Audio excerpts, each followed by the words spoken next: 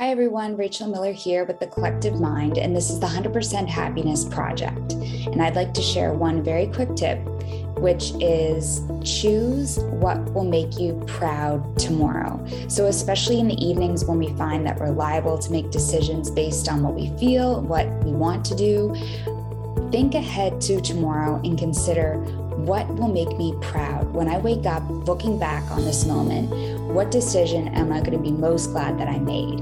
What's going to make me happiest tomorrow? I found this very helpful this weekend, and I hope that it could be something useful for you.